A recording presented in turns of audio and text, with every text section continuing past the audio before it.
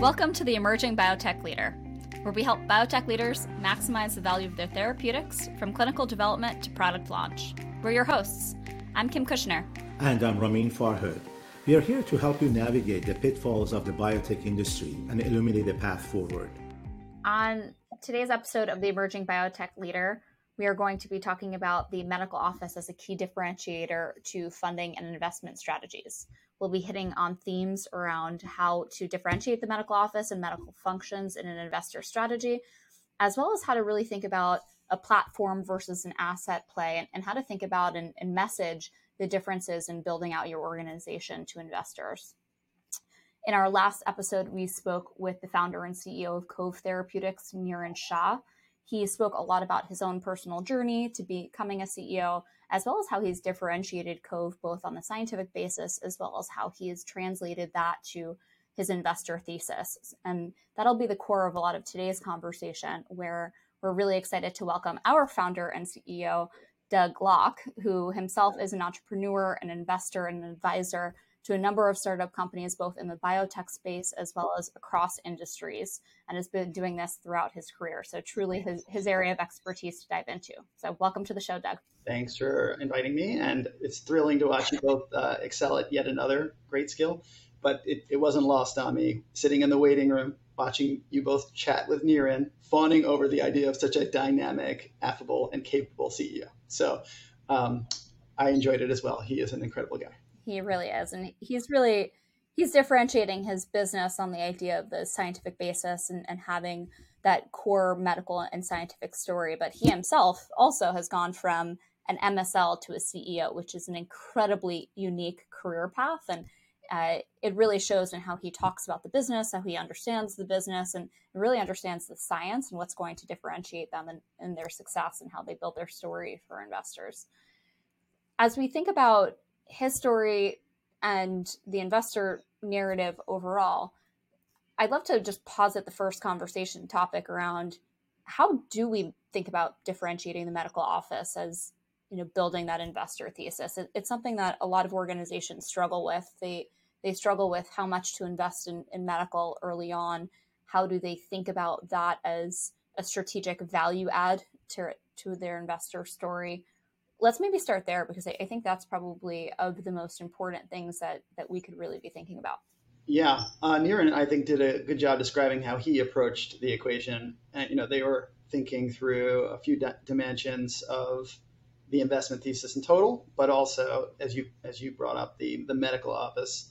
Obviously, against the backdrop of the AAV environment, he was thinking about all the counter narratives to the risk aperture, immunogenicity, dealing with payloads, and they were thinking through that as a business thesis. So I guess the first point, he would probably tease out, and I think he did, what is, think about how to differentiate the model in a way that both the investor community would understand, maybe a scientific and medical team could adopt, but also that will serve the patient community. He brought the patient numerous times, which is great to hear, a CEO talk about that.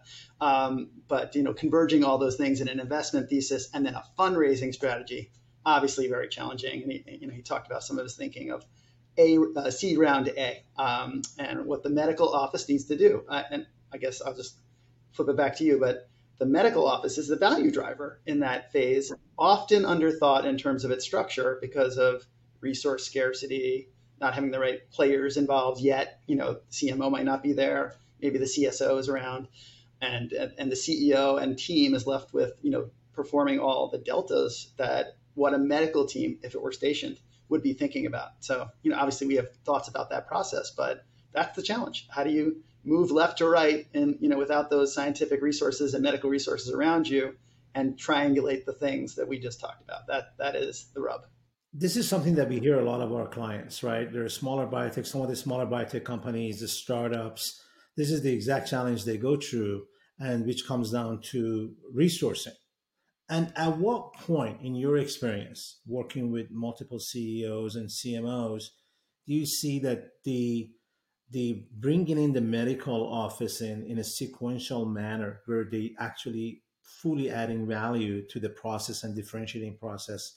Where do you see that happening, and when do you think that's the right time to start approaching that, and how do you build that up? It's a great question. And there's obviously lots of ways of doing it. And, even in our client partners, even in the companies we've invested in, they've done it differently. So there's clearly a lot of paths to success, but, some common challenges, like when to hire the CMO. Niren was poking at this, right?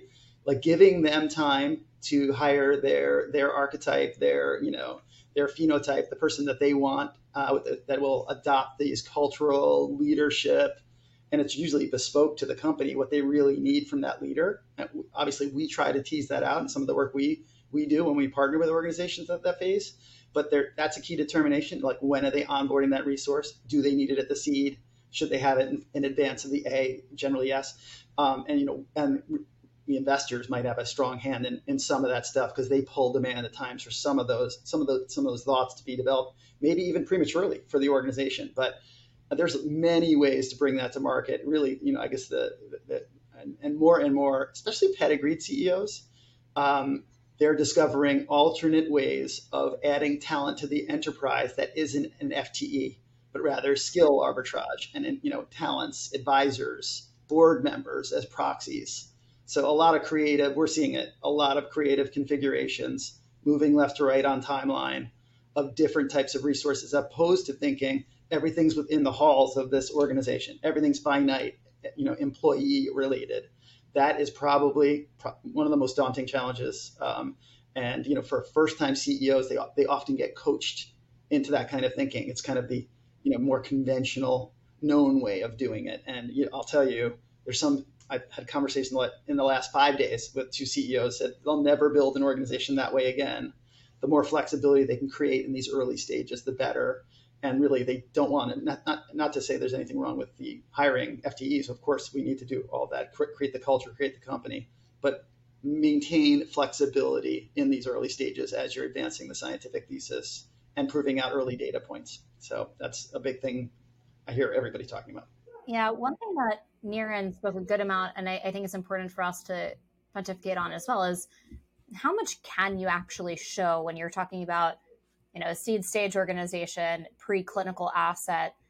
It sounds like a lot of the value of the medical office is really being able to codify how much can you bring to investors? What can you tell them? How can you start to think about the value of an individual asset in the marketplace and what the potentiality of that asset is? Or for some organizations, they're thinking much broader. They're thinking about the platform play. And I know we want to dig into that quite a bit as well, but I see the medical office really as the crux of the organization to be able to do those things and to really differentiate what these assets can bring to market.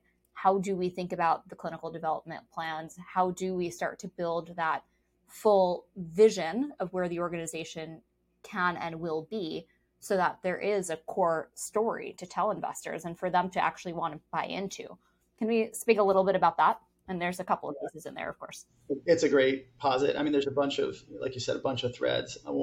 Top of mind is the asset portfolio discussion. And again, I'm thinking last 10 days, 3, maybe 5 discussions with leaders where they're kind of going through trials and tribulations of what their messaging is to the market, about where they're investing their time and use of proceeds and direction of the company relative to development. And Niren poked to this a little bit too. He was pivoting around those types of thoughts of, what to show sustainability in a broader way against multiple endpoints and targets, or focus on the I, and in his case, they chose a very specific direct focus. But still, there's the decision to make on where to invest dollars on clinical outcomes or driving toward clinical outcomes, or kind of investing in proving out the platform itself. And for the seed stage companies, really, they should be focused on having a very discrete message that they're going to prove the platform through something, or they're going specifically after substantiation of the platform. And often they're varying between those two messages. It creates ambiguity in what they're asking for and a mixed message to the people that are contemplating what to do. In fact, Niren, as an investor, I think he echoed that very concern of something he just heard about. So yeah, stick to a script, come up with the value prop, use the medical office to drive the value of the platform orientation or the asset orientation, usually the latter, as a first target to substantiate a seed round, and then engage the investor community and run with it, and bang against things until you're proven wrong. To your point, then how do you de-risk all of that? Everything you just said is perfect when you're going and everything is happening as planned. And it's always a good idea also have a de-risking also maybe in parallel to thinking about it or a perspective. How do we do that? How do you approach that de-risking early decisions that a company at that stage is making? I do think that gets in a little bit of what we try to do with some of the client partners in thinking through a portfolio prioritization and really thinking through what differentiates this, the platform from a safety, efficacy, payload perspective, and then being intentional about the various resource programs that actually prove out an inflection point. Like they should be thinking about, we need to, if it's about payloads, that's what we need to substantiate. So what are we doing to advance resource consumption to provide data to our prospective investor community? But thinking about that stuff intentionally, lining it up and sequencing it and empowering it.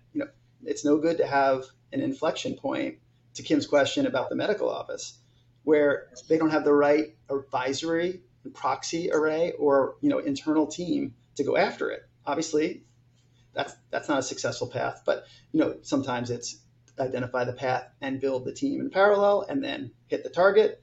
And that's where maybe some of this skill insertion, skill arbitrage can really make a huge difference, because you can't get those 3 months back. So if they've got an 8-month window and they're not making progress till month 4 because of resourcing, that's a real problem. And that's, I think, what the pedigreed CEO is like, teasing out in a different way than maybe some of the, first time through the running a company type situation. Niren is a pro.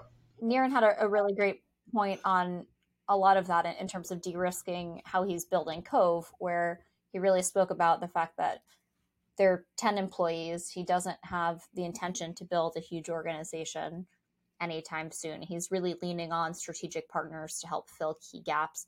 He's also leaning into his own personal network and his mentors. And I think he called it stacking the cards relative to his board and the people that he's surrounding himself with, to make sure that he has the skills, the expertise, and the experience set amongst the people around him to really deliver against the promises that he's making from an investor perspective and from a vision for what the company is going to be, in the next couple of years and how he's going to get there. So I completely agree in terms of the skill arbitrage and really thinking about kind of building the team around him. He also spoke a lot about how they're differentiating on things like manufacturing and CMC costs, which I just personally found very interesting, knowing the themes of the gene therapy space over the last 3 to 5 years. And in prior episodes, we spoke to Suku, who also references a lot of the same challenges that this space is really seeing. So it's interesting to hear manufacturing being a differentiator that's helping to drive down costs, de-risking the asset itself and being non-viral, but then the medical office and really how he's thinking about the team he's building, the skills he's bringing to the table, how he's building his clinical plans, kind of being the third leg of that stool to make sure that the company is de-risked and differentiating the story that he's bringing to investors along the way. Agreed. As you said, Kim, Suku and Niren, and also the two podcasts both said similar things here. In one case it was, be self-aware. In this case, it's, arbitrage on the people around me to create value, right? Like two different takes on what to do about the situation of a skill gap or just resource gap.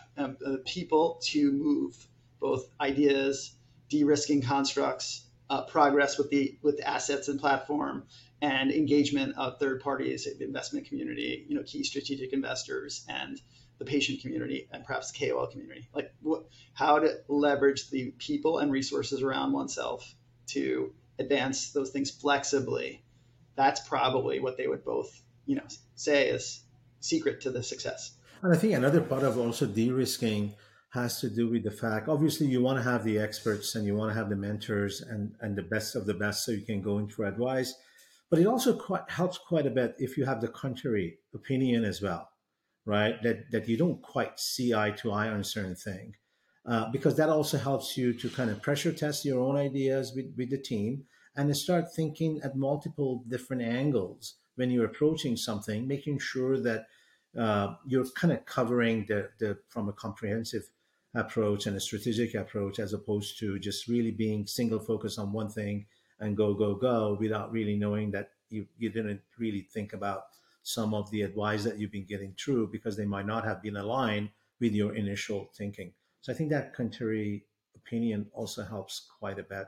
Of course, from the right individuals, and that's something that perhaps we don't necessarily do. That's something that I've experienced at partnering with consulting firms. To be very honest, sometimes they have the contrary view because they've seen and experienced quite a bit, and that could initially may come across that, well, no, I don't really agree. But when you go a little bit deeper, you realize there may be something there, and it helps you build or rebuild your initial idea and opinions or your strategy even stronger. Do you guys agree with that? Do you see that? Is that necessary? I may reframe contrary to more objective. I think having those outside advisors, whether it's your partners on the delivery side, whether it's in-source partners like SSI or other partners or your advisors on your board or your personal mentors, having those objective points of view allow you to poke at these problems from a different perspective to make sure that you actually have thought about every permutation, the potential scenarios, and the roadblocks that you are inevitably going to hit at some point. I think a lot of the challenges we've been seeing in the industry are people hit roadblocks that they never planned for. It's not that these things aren't going to happen. They are going to happen, but how you prepare for them and then how you deal with them, I think, is a differentiator for companies that succeed and those who don't. So taking that time up front, bringing in the experience set to ask the right questions, to your point, in a productive way, push back in areas where you need to hear it. So having the people that will say the things you need to hear, not necessarily what you want to hear, and enabling that to help shape the story and the arc of the company is really going to kind of change the game for most organizations. I agree with both of you. We've all seen it can be a lot of pressure on individuals that are part of a company to not be, in a bit of an echo chamber at times, about the direction they're going. And, to your point, Kim, maybe readiness to pivot because something doesn't play out the way they want. And often people have thoughts about that it's just difficult to escalate. I'm talking more about an extended organization. This is less true in these early stages where a medical office can be dynamic, and where Niren probably is right now because he's got people with he's surrounded by people with very aggressive points of view. So he's hearing it, left and right, and he's navigating it. It's good to have those voices in the room, like Ramin said. Having that there is, if you don't have that around you, you're probably in the wrong room, because if everyone's saying the same thing, A, not everyone's necessary in that room, but B, we're probably missing some of the dimensions that are going to make the asset, company, and the the thesis better. And the people we know that are looking backwards at success would say they had that around them. From your point of view, we've spoken about a number of different key themes here. The medical office helping to really differentiate the organization, especially as you're going for, whether it's your seed round, your A round, really any funding round at any point. There's a huge value to be had in how you leverage your medical office, and the permutations of the medical office are going to look very different at each one of those stages. What advice did you give Niren a year ago? What advice would you give other entrepreneurs at a similar stage, whether they're first going for their seed, they're going for their A, they've just taken on this role?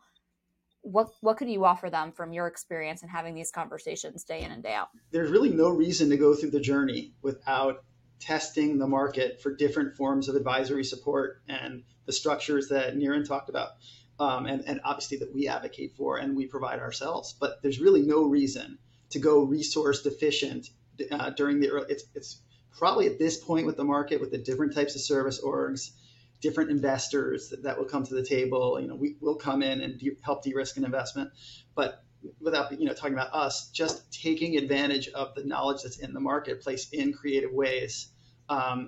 There's no reason to be linear, thinking through the organic team and what we have and not testing and pressuring that in some ways. So that would be one. And the next would be, thinking intentionally about the medical office build. As we move from a seed to an A round, just to advance the company maturity a little bit.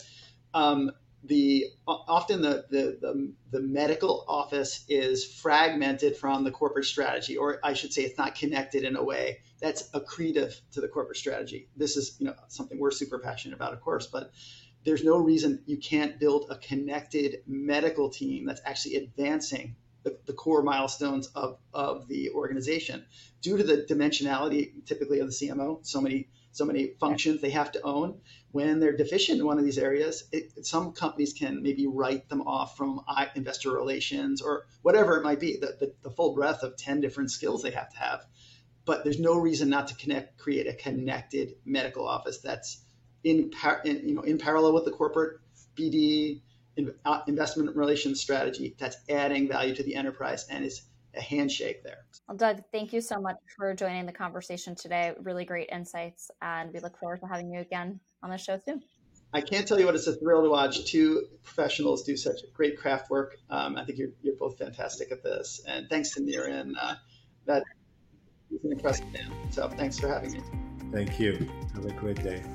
Thanks for tuning in to the Emerging Biotech Leader, an SSI Strategy podcast. Join us each month for more conversations with biotech leaders. If you'd like to help navigating the complexities of biotech, reach out to our team at ssistrategy.com. Don't forget to hit subscribe and leave a review.